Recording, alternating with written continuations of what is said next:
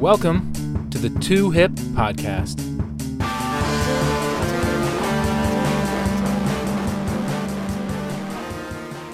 Today's guest is an old friend from Syracuse and a person who, after Syracuse, moved into the Philadelphia area where I ended up finding myself shortly after school and has been involved in numerous organizations. I could list them all, but I'd probably still be missing, dozens of things that she's involved with. Primarily, she works for Habitat for Humanity and has also been involved with the ACE organization and Philanoma, which is the National Organization of Minority Architects, the Philadelphia chapter.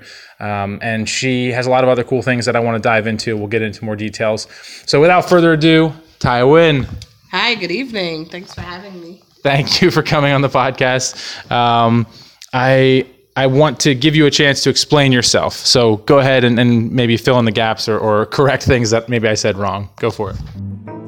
Explain yourself. The hostile segment where you explain you. Like you're on trial. Sure. It's a big question, like who am I, right? Yes. So I'm a Chicagoan. I went to architecture school, but I don't quite consider myself an architect. I guess I would consider myself an urbanist or an urban designer more so. I got my Bachelor's of Architecture from Syracuse University. I got a Master's of Architecture with a concentration in urban design from the University of Pennsylvania. That's what got me to Philadelphia. But since I graduated with my Master's, I have been working in community development and real estate, more so with a specialization in affordable housing. Yes, awesome. And so on that note, I think a big thing to talk about that I really want to get into is part of your affordable housing research led you into a really cool scholarship grant, I guess, not more than a scholarship, I want to talk about. But before we get into that, I always also like to throw people off right at the beginning with the segment, the Too Hypocrisy. Too Hypocrisy, like the reCAPTCHA for authenticity. Meant to be easy on humans, hard on hipster bots. It would be a few jobs back. I was working in the public sector still, but at a much more bureaucratic agency. I won't name names. And it's an agency where, ironically, a large portion of the capital project staff was minority. So it was like the first time I had been in an office with other designers and planners and engineers and architects where, like, honestly, there was probably more women and ethnic minorities than not. Right. So you felt represented. I felt represented. Yeah. Absolutely. It was great. My boss was a licensed Black architect. Who knew, right? Mm-hmm. When would that ever happen? First time I'd ever been around one on a daily basis. So that was great. We were mostly serving minority, low-income individuals. So, like, it was kind of like checking what should have been all the boxes on paper. Right.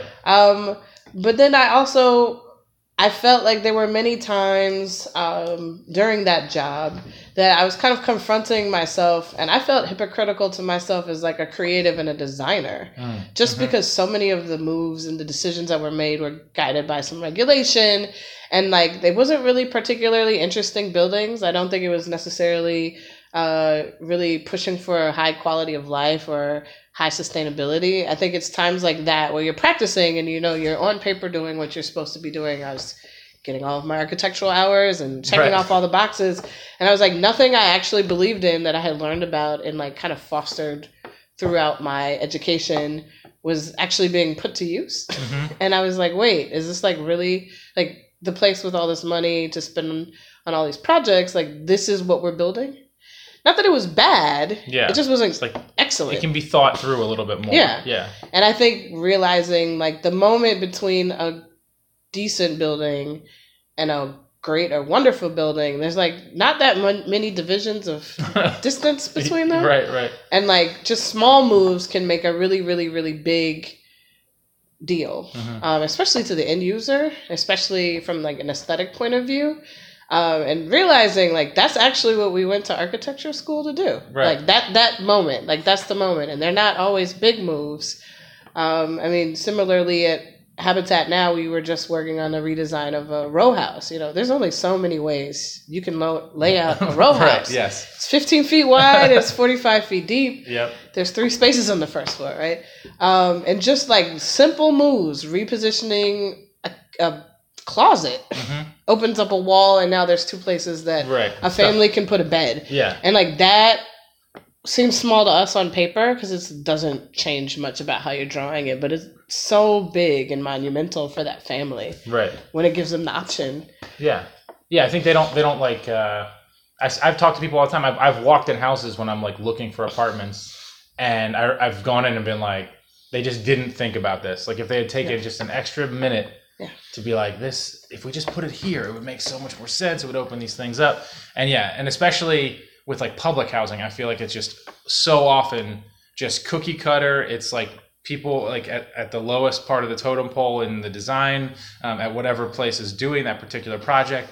And so you just end up getting like these things that are just boxes with like very little thought. So it's nice that you're trying to put thought into public housing. Yeah, I mean, it's hard.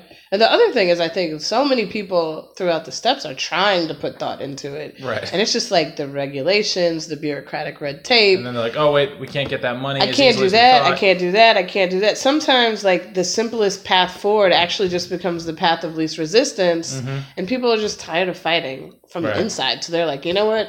Stick with the box. Because, like, no one can argue against the box. It's kind of like when you do like a really bland dinner because you don't want to offend anybody. Right. Like, it ends up being like not interesting at all, though. Yeah. Yeah. It's like too neutral. Like you gotta stand your ground.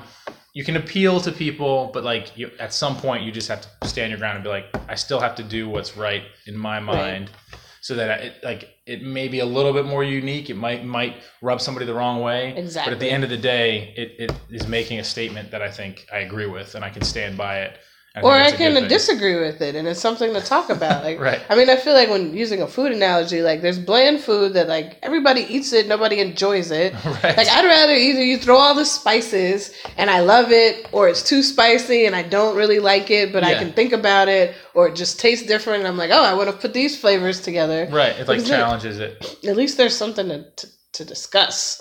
Yeah. So was this like the point where you transitioned? Where you applied for this Stewardson Keefe LeBrun travel grant?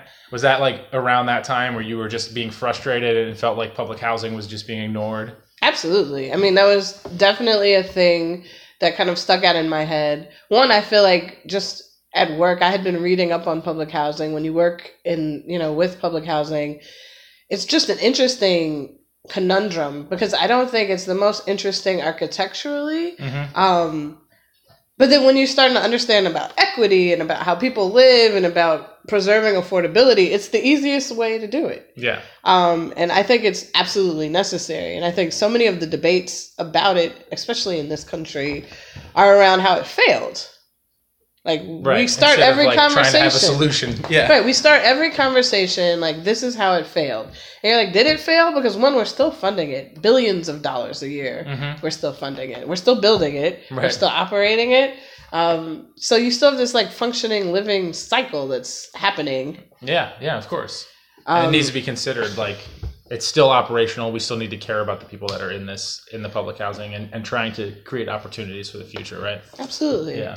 And I feel like privatization is not the way to go because the only way you can truly actually preserve affordability is through public housing. That's the only mechanism that we have that's fail-safe that can continuously lock something in. Yeah, you don't have some asshole developer like trying to constantly raise the rent. Like the rent basically. Yeah. So and it can kind of set its own market. It can ignore the market, what the market's already doing. Right. So when you did this, the travel grant, by the way, allows people who are in architecture, urban design sort of fields to travel. I guess it's in the name, right?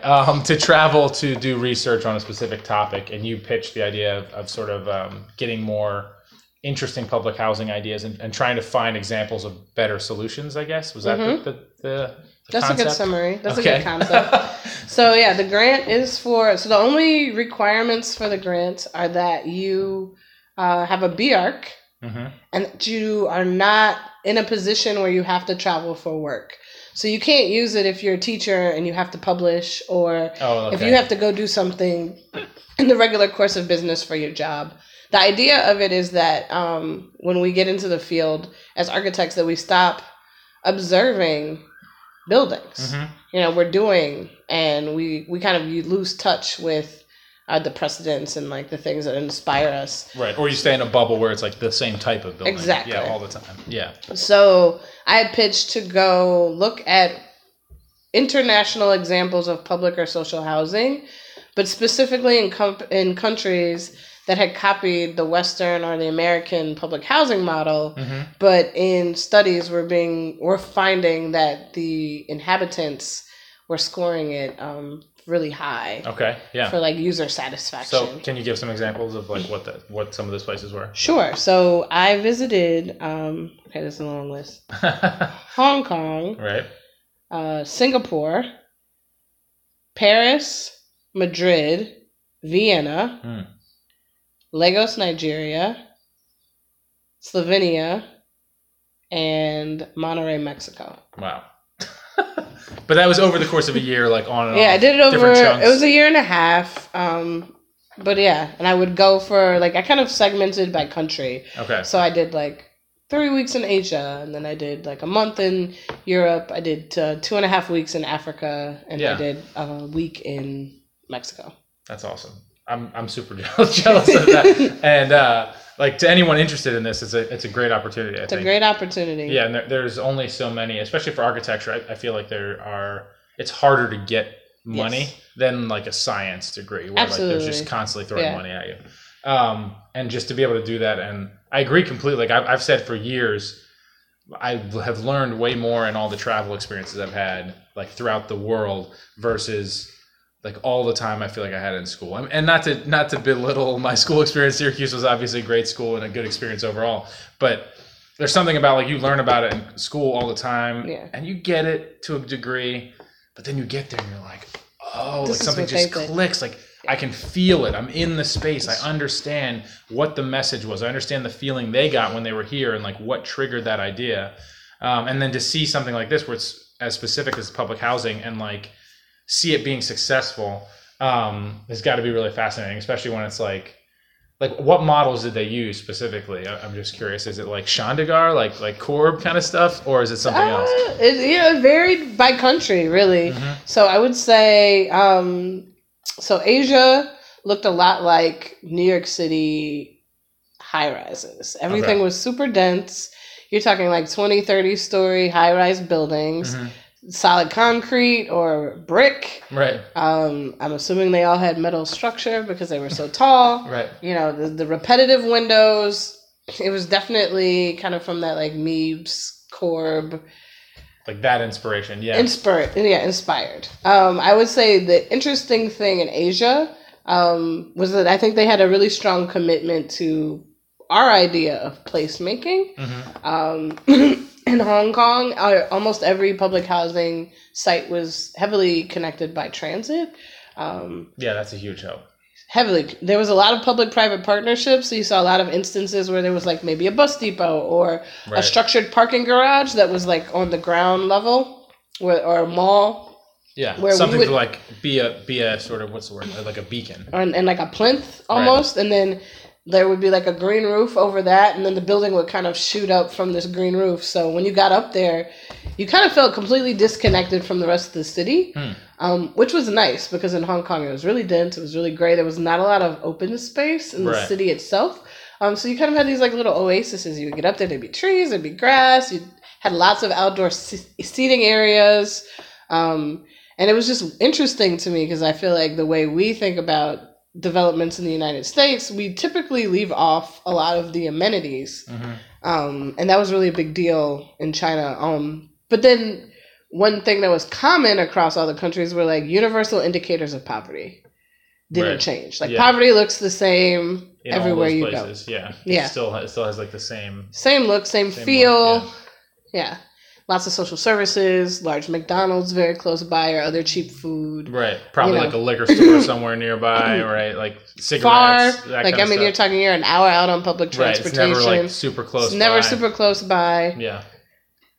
So like, how do you combat that? Like, were there any examples where it was like? So you said that's pretty much universal. There wasn't an example where they were trying to be like in the mix and be like public housing right here in the center of the city. There were a few. There were a few in Paris, and it's still not really clear because in Paris it's more social housing, and I think they had a higher income bracket, so you saw a lot of like lower to like actual middle class families. Yeah, or that sometimes would it'll be qualify. like mixed. Like it'll be like It'd be different, mixed, like ranges right. of stuff. Yeah, tiers. But typically, most of the developments I saw in Paris were very heavily focused on families. Okay. And so there were some that were in the city center is a stretch, Right. but like they were always close to a job center. So like there were a few by La Défense. Okay. And that was kind of like a newer suburb. It kind of had like a suburban feel to it. Yeah, it's not like the rest of Paris there. Yeah. And then there was a few that were like right down this, like literally around the corner from like the Pompidou Center, which to me felt like of the ones I went to, that one was probably the most centrally located. And that's a heavy like tourist area. Heavy too. tourist like, area. Pretty nice looking area. It's pretty nice. And that was one of the interesting ones because it's an older building. And I think that might be one of the reasons it was able to be converted was because it was in the mix of like there was lots of new towers and everything was really cool looking. And here's this like older kind of traditional Parisian architecture that was being like used in a way that kind of made it integrate better. Yeah. Yeah. Okay. To kind of bring it back to authenticity, like this to me is like shining a light on like truth, in a way, like that. I feel like that's what this is. Like public housing is like it exists. It has the need because there's this, like you can see the poverty, as you said, it's like it's a visible thing in all these places you went to around the world. And that's the truth. And I think there are so many people that just, it sounds so straightforward, but it's just getting ignored all the time. And then when there's just this little step to say, oh, let's try and do public housing. It'll help all these people and give them a little bit of a leg up and give them a little bit of an opportunity to feel like they live with the rest of the society and they're not just being ignored. And then even those projects have to fight. And I mean, I feel like the bad guy when I'm on a project where the developer, I'm just like, hey, they want public housing. It's easy. We can put it in design. And the developer's like, no, I'm not doing it. It's like, look, it's a good thing to do. Like we're like me and the partners in my office, we all agree. This isn't just me. Like we should do it. It's good for, not only is it just good, like for obviously for the world and for all these people, but like even from his perspective, like it's a PR thing. Like you should be the guy that comes in and says, hey, I'm going to do this. And finally, I think he conceded on a couple projects, and it's like fighting every moment to get things like that to happen. For people, they see their bottom line, and they just, for them, I mean, real estate, especially because it's a finicky field. Mm-hmm. I think they're all trying to get as much money as they can in the short window when the market is hot. Right. They're not necessarily looking to try to, to them, they see it as a loss. Yeah. Which is interesting because that was part of what I was trying to look at. My argument was that public housing should be considered a public good. Like, its creation is a public good and it should be beautiful because the rest of us have to look at it. Yeah. Yeah. And I think by having, though, that diversity and like having more people in like a more interesting environment, like different group of people, like other things come out of that. But I think the biggest thing that was missing from a lot of these projects, as you pointed out, is the amenities. Like even on the projects that are being designed for like where it's, $2,000-$3,000 for like these tiny little studios. Like even for those projects, the amenities are almost nothing. And it's absurd. I'm like, you're cutting all these corners. You're going to be left with a building that at the end of the day, after the finishes are dated and no one wants to live in this neighborhood anymore for whatever reason, because, real estate is very finicky, as you said, like that it's going to have even less meaning. And it's going to be the same thing as if it was public housing or if it was some other thing, like if it was just a box built for some other reason, like give it a little bit more character now, put in that extra work, like take that little bit of a loss. But again, because a lot of them are doing like short-term flips and just trying to get out of it, they're never concerned with that. And it's kind of one of the problems of like the way developments are set up. It makes me worried, right? Because you think back in the day, people thought buildings were going to last forever, right? Mm-hmm. So you have all these buildings, like you look at Philadelphia now, they're 100 years old. Yeah. There are people living in homes that were built 109 years ago. Mm-hmm. And I look at the quality of the way things are being constructed and designed now. And I'm like, what is this going to look like in 100 years? Is it going to be here? Are people still going to care? Like, what are the architectural features that will mark this era when, 200 years from now, our great grandchildren are reading about us in their history book. What is this period going to be called? Yeah, I don't know. Nothing. It's like, I'm just hoping, I'm so frustrated with this point. Like, I'm just hoping the next wave will be resolving it. Like, there are more people coming out right out of school, and I was teaching for a little bit. So like, I do feel like they are actually thinking with like a sustainable mindset too, and just like trying to keep it like more long term, right? They don't think sustainable. Yeah, like the world won't exist. Yeah, someone has to do it. I was talking to a group. I did a crit the other day, and I was telling the students, they were talking about sustainability in some project where the developer didn't do everything that they thought he should do, and I was like, yeah, because like, I'm not going to be here when the world ends. You are. Right? Like, I told them, I was like, don't let our generation kill you, because we're leaving you. You're going to have to clean up this mess. You're going to have to clean up this mess. We won't be here. Yeah.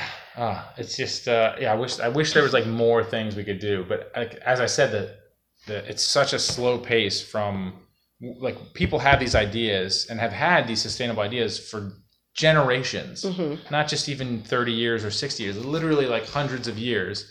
And yet it's like finally now getting to the point where people are publicly saying like, I want to make changes. And even then you still have the money at the top with the developers that's just like, nope, it's too much money to do X, Y, and Z. And the materials and all that kind of stuff is definitely getting more reasonable. So yeah, hopefully, to me, this is like goes hand in hand with what you're saying, like public housing, like creating environments that are, not only is the literal building material sustainable, but the environment is sustainable. Exactly. Like, where people can use it in a lot of different ways. Which is funny, because when you think about it, like, you think about the history of this country, and everybody fled here because things weren't sustainable where they were, and then they just replicated what they did there here. Right. Yeah, they didn't like learn from that. No one learned from their mistakes. Yeah, imperialist. We were basically doing imperial things here, and like, this isn't gonna work. Expanding like crazy and not like thinking about it. Yeah, but I think at the time, like, there's things now like that are behavioral, like, and ritualistic, and how like Americans do spaces and make cities, and like, when there was only like 10 settlements. And there was a wide open country. Of course, like, you had air quality. Like, who cared? Like, you had air quality, and there was, things were manageable. But like, as you grow, like, we hit a point now where I'm like, okay, we can't always do things the exact same way we've been doing them before. Yeah, so we just need to reevaluate that. So recalibrate. Does this, like, I'm trying to get back to authenticity, which sometimes is hard when certain topics are coming out. But like, so just you personally. We've talked about the sort of this as being truth, a representation of truth. How do you, on your day-to-day, do you feel like you're finally in a place where, like, at your current job and in your point in your life, where you are being true to yourself and what your beliefs are? I feel like you've always been like that, but I'm just curious how you feel. I mean, I think I'm closer. I feel like I'm like, I don't know, 80% of the way there. I don't know. To me, I don't know. I think in school, I don't know that I had an idea of what my job would be. I think I had an idea of the outcomes that I wanted to affect. And I think a lot of them are lofty goals, like, you can't eradicate poverty by yourself, which I understand. And I don't know that the company structure exists yet to do the things that I think I'm interested in doing. And I think it's interesting because architecture is so multidisciplinary in how we are educated. And then I think the opportunities you have with the degree itself are like boundless. You can kind of go and, think of all the things just between the two of us that we've been interested in, that, your education kind of could support or help you kind of navigate. But then at the same time, when you come out as a practitioner, like, there's still this idea that there's a capital A architect, right? It's the person in the office, and they're drawing a blueprint over, and like, that is what we all have kind of set in our mind. Like, that's the example of what this profession is. And I'm with it. I get it. I'm in all the professional organizations. I can uphold the dream and the ideology. But at the same time, you're like, is that what's going to get us one step forward. Right. I mean, one thing that always bothered me, even back in college, was the idea that as an architect, I loved what I did, but like very quickly you realize like we don't control the project. You're getting paid. You're a service person. Yeah. You're only doing what the person is paying you to do. And like your one glimmer, like small moment of truth is when you can convince them to do something different or do something more. Yeah. And that's really hard to do because most people are really hard to change, especially at that level, right? They're very stubborn. Especially when the client is complex and it's not a person, it's a company or a corporation or a multi-glomerate. It just gets harder and harder and harder. And so I often realize like we don't have control over a situation in a field where like we're very egotistical and like the whole process that we were taught is about controlling the outcome. Yeah. So like, that's definitely egomaniacal to be like, feel like you have to be in control that much. I take it back. That's my hypocrisy moment. Like being an egomaniac, but also like not wanting to be an egomaniac. Yeah. It's like a fight every day. Yeah. I think what I like about the way you've approached it, as you pointed out, though, is, and it seems like being true to yourself is like you always step back and said, well, what's the thing that I'm trying to achieve? What am I trying to affect, rather than how do I get there? Because the how do you get there can be figured out. Yeah. Like you need that other goal. Like I was just telling you, I was involved in a competition recently, and one of my teammates on this competition, it was a little frustrating in the moment because we all had kind of decided on a vision, but he kept kind of asking, he's like, but what does the end user want? Like they told us, they gave us information. Yeah. Does what they want align with like our fancy design that we've like come up with and we think works? Mm-hmm. Or is it going to fail because we're not thinking about the end user properly? And I'm glad he made us like reevaluate it, because we kind of kept stepping back and we did some tweaks, and I think we had a good end product. But that kind of goes back to the core of what you're saying.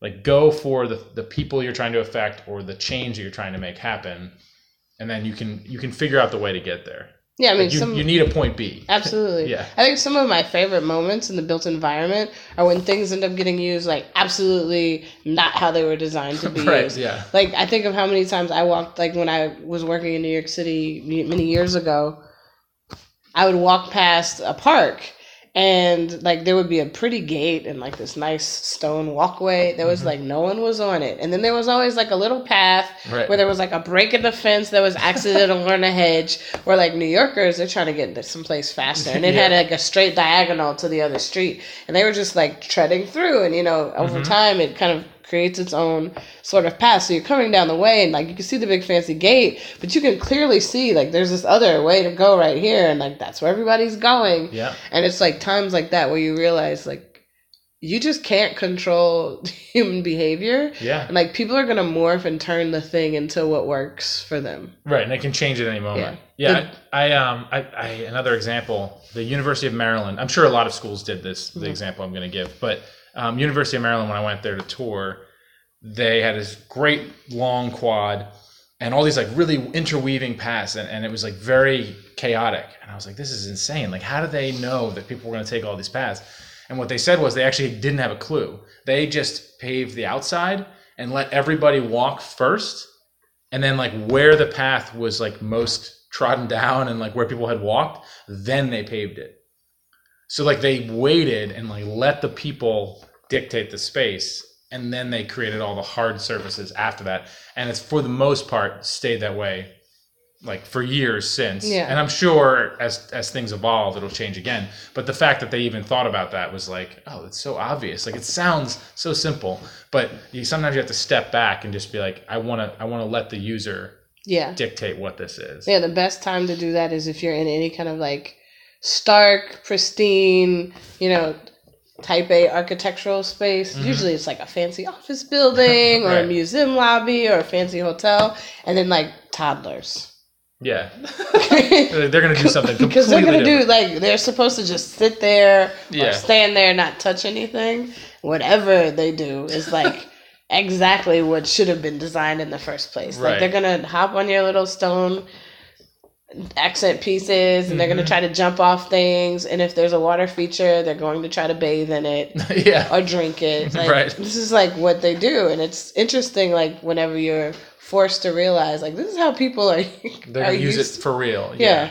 Yeah. Or there's going to be somebody like taking a bath in it. Like Absolutely. all the things that all the signs say not to do, like everything. Yeah.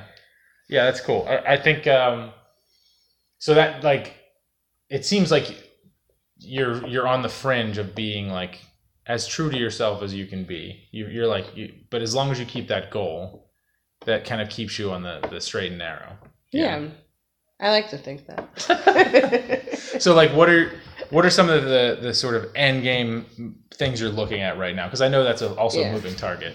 I think for me, I'd really like to see, I think, truly equitable and integrated neighborhoods. I think there's so many things in this country that have caused different demarcations and segregations of all sorts of things: class, ethnicity, age. People just isolate, and most of the communities, when you look around, they're not functioning very well, and they're not wonderful. And I feel like as a designer and as a person that cares about people in cities, if I can't change at least one, then what was I doing? Like, is it worth it? I mean, I'm paying all these loans, so I hope it's worth it. Yeah, I think the example that jumps out at first is communities. The communities that I see that sometimes are seen in some ways they're seen as cultish, but I think they have benefits. But like Arco Santi is one in Arizona. I'm not sure if you're familiar with, but it's basically. It markets itself as a commune, and commune is a word that most people don't like to hear in the U.S. But idealistically, it's kind of a nice image where you have all these different people, all these different backgrounds, and there's no restrictions to like who has to live there, but everyone participates equally. So like, let's say there's 30 families that are there. Each family does dinner for everybody one night a month, and that's it. So like there's this very good sharing thing that happens. Like it's very much communal. People share work. People live in an environment where they have to sort of interact and cross and weave paths. And it only got built out to like so many houses, and it never got finished. There was like, they had a concert there years ago. There was a fire. And so people freaked out and was like, it's not safe, but it was like completely unrelated.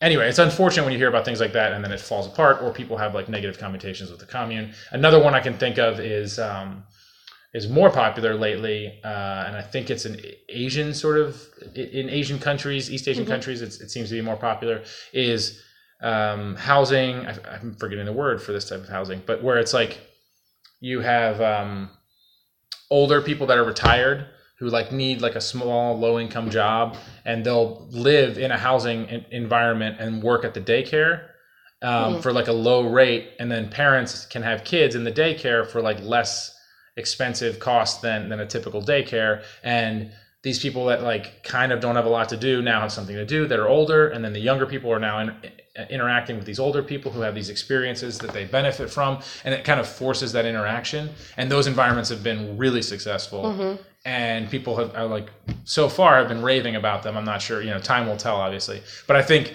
like you said, that's just an age example, but think about like all the other ways we can do that, where we create communities where all these people with diverse backgrounds are actually interacting on a regular basis because their interests are crossing. So like if we try to think about where those places are, where like the overlap is between those different types of interests, like how do we create that intersection? I think that's absolutely the key. Like, what are the areas of overlap? Because one, everyone's not going to always get along. And there's some people that probably should not get along, like either the history, like they have a storied history, and like they probably should not be forced to completely, integrate. But I think if you find the moments of overlap, because there's like different levels of overlap. There's like that very deep overlap where like you kind of explained with these daycares and these older people, like that's a symbiotic relationship. Like they have to be together. But then there's just like, you could be parallel to somebody, like if it's a marketplace and everybody's coming to the marketplace and you're only doing a business transaction and you're not necessarily forced to like truly jump deep into somebody's culture. Right. I think of just Philly and like how deep the Muslim community here is. In Philly, it's like very much part of Philly. Like you can't go anywhere in Philly. Anybody that's lived here for longer than a year, you kind of start to like inherently understand aspects of Muslim culture that, especially like I'm not Muslim, like didn't even dawn on me prior to moving to Philly. Right. But like now I know like very clearly like when it's prayer time, because I've had coworkers that like literally stepped away from their desk and they would go to pray. And so, I very understand like East and West, even when I'm like in a building. Like I've always known where East and West is because that's right. like Now you understand the orientation. Yeah. And so it's like little things like that kind of like take over like the culture of a place that's like greater than the just the folks that are using it. Yeah. So I wonder in your personal life, so like outside of your architecture work, because we've really focused on that, and I say architecture, but obviously it's broader than that. But what are you doing on a regular basis to kind of put yourself, your real self, out there as often as possible? Well, I try to just really engage people. Like I really like to talk to people. Something my mother once told me when I was little, she said I would collect eccentrics.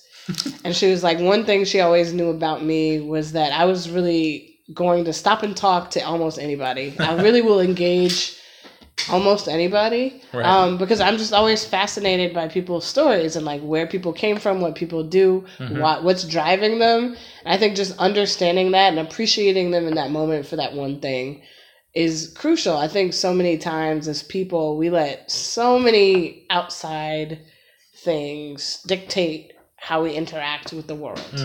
And I think there's no one person that's just awful on earth. And I know that's really sometimes hard even for me to believe. Right. Yeah. But at some point they had some thought that was just, they were following something that was pure thought in or there's their like mind. Or a thing they've done that's not terrible. Like, for example, I'll use our president. Not a huge fan of him, right? But like when you look, like most of the things that he does, I don't agree with. I didn't agree with him before he was a president. I didn't think he was, he didn't seem to me like a person that I would necessarily wanted to hang out with. Right. But then you look and you're like, but there's people he's pardoned from prison. There's other moments he's had where he's done like at least one thing that you're like, oh, that was actually really nice. But I think in that particular instance, like you can't, like nobody wants to be caught out there saying like, oh, he did something good. Right. If they're not supporting him, because it looks like you're a traitor or like you're you almost have to be 100% in with whatever group crazy, that you're putting yourself in. You're just, no matter how insane it is, right? Yeah, and I think that gets really difficult because there's always one thing that you can find about a person that you're like, well, what they did there was actually really interesting, even if I don't agree with its results or what it did. So you gotta play with people's sensitivities, though. I think that's the hard part. Right. Yeah. Yeah. So I think the other thing I wanted to touch on a little bit was like, let's go back a little bit more for a minute. When you were entering college, did you feel like that you were the same person? I mean, I know you weren't the same person because people change, but like, how did you feel about yourself then in terms of like feeling confident in who you were? That's a good question. I mean, fundamentally, I like to think I've been a similar person my whole life. I actually ask my friends this a lot. Many of them are like, no, you haven't really changed that much. I think actually college pushed me in the other direction. I feel like I was most not myself. Oh, okay, yeah. In college. I felt like it was something about being in an environment where I was kind of really trying to learn as much as I could. I mean, there's obviously the isolating factor of our particular choice of study. Right. I think Syracuse was a really hard environment for me when I first got there. I had grown up in, I went to pretty diverse schools in Chicago growing up. I think we had a reasonably diverse group of people around us. Like, I think I knew people from different classes. We definitely had friends from all sorts of different race and ethnicities. And then I started school day one, and I was the only Black female in like multiple classes. And to me, I was like, what is going on? And I think, we all think we know the idea of tokenism. And of course, I learned about it. And I, even having been around other African Americans in my life, I definitely had a moment where I was like, oh, we're all tokens, right? Was the idea. Like, this group of us were the token. And then, like, finally being in an environment where I was like, wait, it's really just me. Yeah. And I think that's hard because I think there's things that you don't even realize that you've kind of just withheld about yourself. Not even because you're scared or just because you're like, oh, no one else is going to get it. Mm-hmm. So like, why even bring it up? You can relate to. Why bring it up? Like, right. They're not going to get it. They're not going to understand. It's just going to frustrate me. It's going to frustrate them. It might affect our friendships. I mean, people I was like really close to in school. And you're just like, I'm just not going to talk about it. Like, and then start to realize the things that you just like little things that you change about yourself, like phrases that you might not say, you know, around a certain people or music. Like, you know, right. I would always only listen to not that I didn't listen to the music, but like I would kind of like curate any media, like music or television shows I was watching when I was in studio. Yeah. Just because I was like, I don't want questions. I don't want to talk to it. I don't want to talk about it. And to me, there was a point like towards, you know, after 5 years of that where you're like, what do I like? Like, do I even know what I like anymore? Am I being myself? And like, why not? Like, do they care? Yeah. Like, did you ever, have you seen Sorry to Bother You? If you haven't seen that, you should, to people listening, you should check it out. It's really awesome. Kind of goes on a crazy tangent, but it's interesting. Yeah. But I think with that was one of those movies where I watched it and I was like, holy shit. Like it's such a strong feeling. And you're just like, no matter how many times like I thought I knew, you're just like, wow, it's way stronger like of a feeling when you see it from someone's perspective. And I was just like, holy shit, like that's really uncomfortable. Like that whole world and like feeling the need to like pretend to do those little things and like to get a leg up.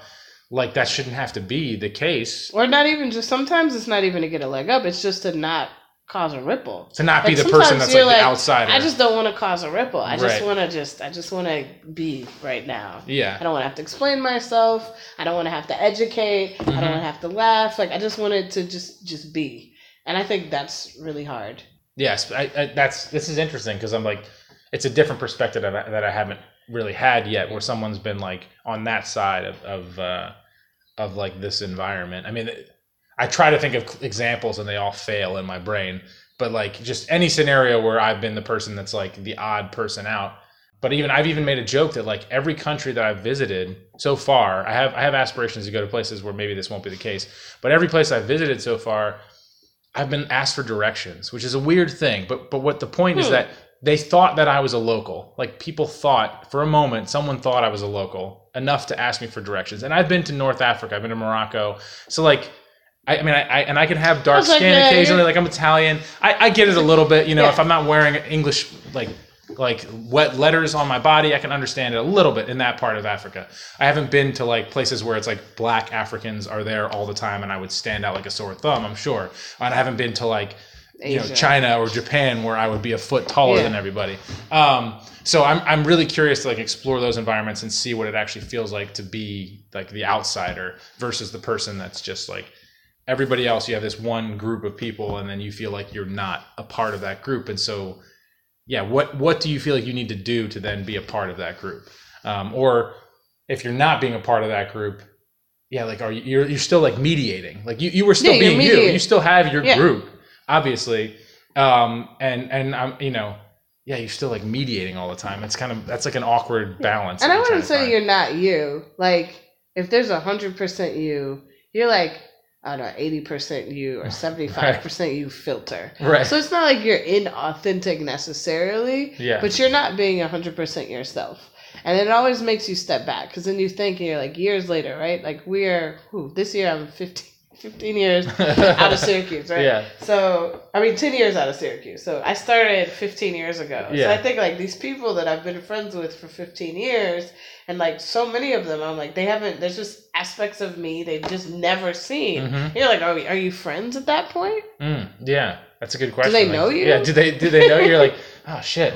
Maybe I just need to start slipping these other things in. It's just like go hang out with them and just start saying things from like other parts of your life and just like bringing that back. It's interesting because I think like the folks that I'm still really close to, they are the people that for whatever reason something happened during school where like a barrier came down and they were allowed to see some piece of me that I usually either wouldn't have like played down a little bit or compartmentalized. And looking back, I'm like, those are the people I'm still actually really close to. Right. And it's like, maybe it's because we actually know each other, right? Yeah, Not that I have any issue with the other. I think, most of my classmates are wonderful, and I see them, and I enjoy seeing them. It's fun, but they're like...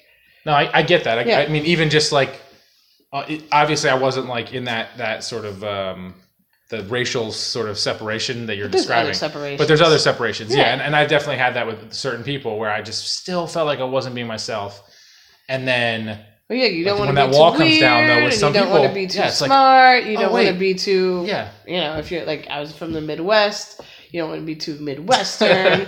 There's just so many things that you like kind of censor. Mm-hmm. Yeah, that's you don't realize you're censoring. So my hope, and I guess this is the thing that I always like fight with, and different guests have different approaches to this, but like my like aspiration is to feel like as much myself as possible. But then some people are like, well, but maybe that's like too extreme. Maybe you don't want to do that. Like I so far like feel like 100% pure essence of Dan Tom. Right. Like I feel like at my current job, my current relationship with my wife and my family and my friends, like I feel like it's the same person in all those places now. And it wasn't always. There was obviously like ups and downs. There was moments even with like my in-laws, my wife's like family, where there are certain people that it just feels like there's a show that was being put on sometimes. And I feel like most of that's pretty much come down at this point. There's probably still some sort of more distant family members that I don't feel like I'm communicating to. And I'm trying every day to like get past that. But it's really tricky to be yourself all the time in all these environments. At some point, you're putting up something. You're putting up some barrier or wall, just a little bit, or you're, as you said, you use the word filter or a screen. Yeah. Like you got to control it a little bit. It's like, let's pull this back just for a minute. Yeah. Assess the situation, and then maybe I'll go like 100% me. And sometimes it's for your own protection. Right. Because you don't know. You don't know how a certain person's gonna react. Sometimes and you're like, I know, like 100% of me needs to not engage with 100% of them. Like this particular person is not going to be receptive to 100% me. Yeah. And so you kind of dumb it down just, for niceties, for civility. Civility. That's actually where we all that's where we all go wrong. It's because we're trying to be civil. Yeah. Yeah. I try to say screw that and just like I don't care as much anymore about that. I think that's one of the things that's like of the people I gravitate to, both real life but also like celebrities, right? Mm-hmm. Are the people that I think are like just 100% themselves. Right. Like they are the same. And I think a lot of those people just rub the public the wrong way. Because like when people are 100% being themselves, people don't like them. Yeah, because that inherently they're going to do something that's abrasive or like against whatever. Or just weird to people. And they're not going to care. And I think it's not the fact that they're doing something weird. Because there's that disjarment for most people. It's the fact that they're doing something weird and they either don't notice that it's weird or they don't care that it's weird. Right. And they leave everyone else to kind of like... You can deal with it if you want, but this is me. This is what I'm doing. Yeah, that's cool. And I think sometimes it's hard because there's a thin line between that and inauthenticity. Right. Because there's times people where you're pretending like are you doing that for real? Are you really weird? Because there's some people on this earth that like they're really weird. And it's great. Yeah. And then there's people where you're like, are you just being weird because you think it's going to get you attention? Right. And I think there's I mean, that's literally like the sort of the podcast vein is to go against that. That's like, I'm putting them all in one category as hipsters, but it's that kind of person that's just trying to be. It's definitely like a hipster. This person that's like stands out or has some sort of difference about them, even though they're relatively like generic vanilla kind of person. Basic. Yeah, and just like they're like trying to make themselves more exciting. When if they just spice lattes if they just went the other way and just tried to accept who they are and their own interests, eventually a real personality I feel like would come out of that, right? You'd hope so. Yeah, like there's something there. If you have some interests, it's the people I get scared of almost are the people that like they have no other interest. They got like nothing going on. It's just like. That's like whatever vanilla, everybody else is flatline, into. Following the crowd, and I'm like, do you have any stance on anything, any viewpoints? I mean, I'm going to bash a whole state of California here for a second, which is a giant state. Okay, it won't exist. Right, yeah. It's just going to go into the ocean. But when I was in California, like, I lived there for a little while, a year and a half, roughly, and when I was there, my wife and I would always be like, kind of comparing East Coast and West Coast. Like I grew up in Philly, mostly Philly area, South Jersey. It can be very abrasive here. Like people can be really, really abrasive. And if you're not aware of that or you can't handle it, it can be really jarring. Don't go to a Sixers game. Yeah, and like to the point where like a lot of comedians will go through Philadelphia, New York, like really hard, abrasive places just so they can like get thick skin and like, yeah, exactly. And when I went to California, everyone was like super nice. And this at first is sounding like a nice description of California. Oh, everyone's very nice. But what I got, at least in the people I met, there were some nice people. I don't want to like hate on my friends in California, but they had like less passion. It was just like, they were so neutral and so nice and accepting that there wasn't like the passion there. And while I don't necessarily like people being mean and hateful, I did like passion. I like a little bit of intensity, even if it like rubs someone the wrong way, because it shows me that you have like a real thing that you really like. Yeah. And that was like the difficulty there. And I realized when I came back here that that's what I liked about it. Like there's fire, there's anger, there's frustration, but like at the core somewhere there's passion. There's something that these people actually care about, and they're willing to like die defending that thing, no matter how ridiculous it may be. Going down swinging. Yeah. But there's something about that I really like, and maybe it's just because I came from here. I don't know, but it's something I appreciate. So yeah, I can. Yeah, but sometimes I look at Californians and you're like, all of you cannot be this chill. Right. There's got to be something in the back. There's so much traffic. Yeah.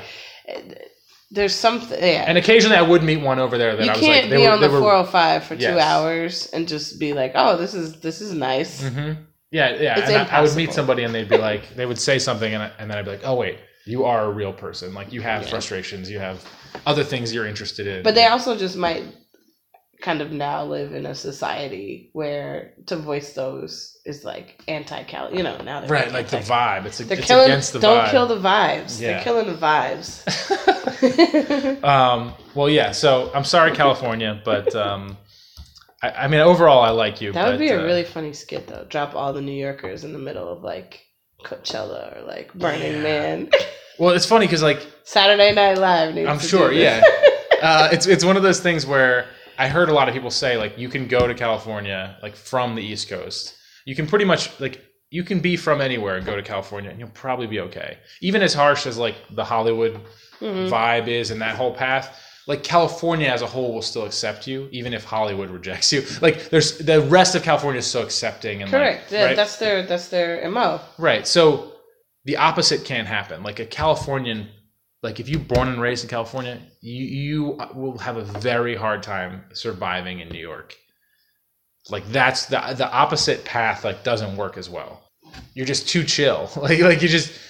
And I've listened to, going back to the comedy thing, because that's kind of one of my things that I obsess over. Like I've seen comedians that have done LA scene for years and years, and they're really good. They might even have albums out.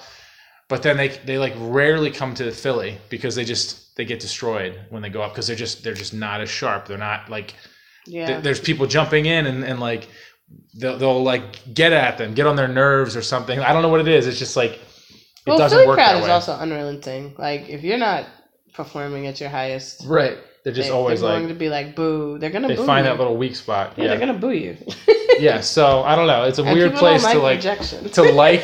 But I coming from like this creative world with between architecture and theater, where like I like that feedback. I like that environment because it forces me to come up with more interesting, like compelling things, and like forces me to try and find a way to either deal with those people or like work around them. Or if I'm really going to say F you and just move on, like I got to have a good reason for it, you know? Whereas I feel like I just, rather than when I was in California, I felt like I was just kind of like a leaf in the wind, just going with it, which can be nice sometimes, but I felt like I wasn't like standing for anything I believed in. Yeah. So anyway, let's get back to you. We're going to probably go, we have two things I want to talk about. Okay. One more is and I think I know where you're going to go with this, but the charity moment. So this is donations. Donation directions. Directions on where and how to donate your donations. So a charity that I would really like to kind of call out is Habitat for Humanity Philadelphia. It's where I work. You can find us on Amazon Smile. You can also go to www.habitatphiladelphia.org, and there's a donate there button. But one of the great things about Habitat, which I think most people know but don't really fully 100% realize, is like it's about more than the money. It's also about time. It's about your gift. You can volunteer, and if you like to draw, you can come and draw something, and they'll find opportunities where, we need help doing a thing, and, you have a very particular skill set that we could kind of call on. Mm-hmm. So there's like a million ways to give back, which is really interesting and actually makes like work really fun, because you get people that are in the office helping out just because they really want to, they really love to, they believe in the mission, they believe in the residents, they believe in affordable housing, and so it's just kind of it's a fun environment most days. Yeah, awesome. We'll definitely include the link there as well, so you can find it. And that's the Philadelphia one. There's obviously, if you're not in the area, there's a lot of them all over the place. And I think I want to just end on one sort of point. I think we've touched on this a little bit, but this is a little bit more specific. What advice would you have to the listeners about how they can live a life as their most authentic self? I think it's to, one, spend time with yourself. Understand who you are, what do you like, what don't you like. I think there's so many times in our life that you kind of absorb from what's around you. I think back to when I was a kid, right? I used to have these epic battles with my mom. We'd just be not agreeing on something. And I remember one day I was probably 6 or 7, and I told her we don't have to like the same things. We can do things differently. It's okay. Right. And I think, it's that moment. I think so many people are so afraid of offending, or so afraid of disappointing the people in their lives. Mm-hmm. And I feel if you are who you are, the right people will find you. Now, unfortunately, it might not always be the family that you think you're supposed to have, right? It might not be your blood family. It might not be the people who raised you, right. But you'll find your tribe.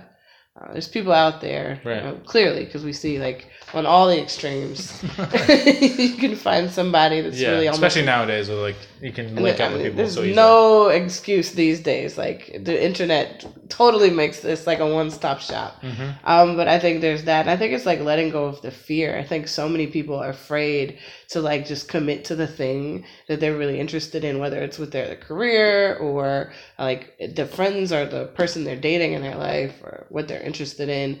I think it's so hard, and I get it because society pressures are really hard. Mm-hmm. But I think the closer you get to finding the things that you actually care about, just the better your quality of life will be. Right. Generally, that's where you see people start to be the most successful. Yeah, awesome. Good words of wisdom. Thank you. Generally, just want to thank you. This has been awesome. Thank you. It was fun. Always good catching up. We'll have links to Taya's stuff that she's working on. I'm sure she has pages for Habitat, and as well as just we'll probably include the link to the grant and all that kind of stuff. Philanoma, any other organizations, you can send me links and I'll post them. So on that note, thank you again to everyone who's listening. If you go to twohippodcast.com/subscribe, it has all the places you can listen and places you can follow. And you can also, if you have any ideas for guests, for questions, for any topics of discussion, or just general notes about the show, you can go to twohippodcast.com/contact and send a message. And I think that's everything. Thank you again. This has been the Two Hip Podcast.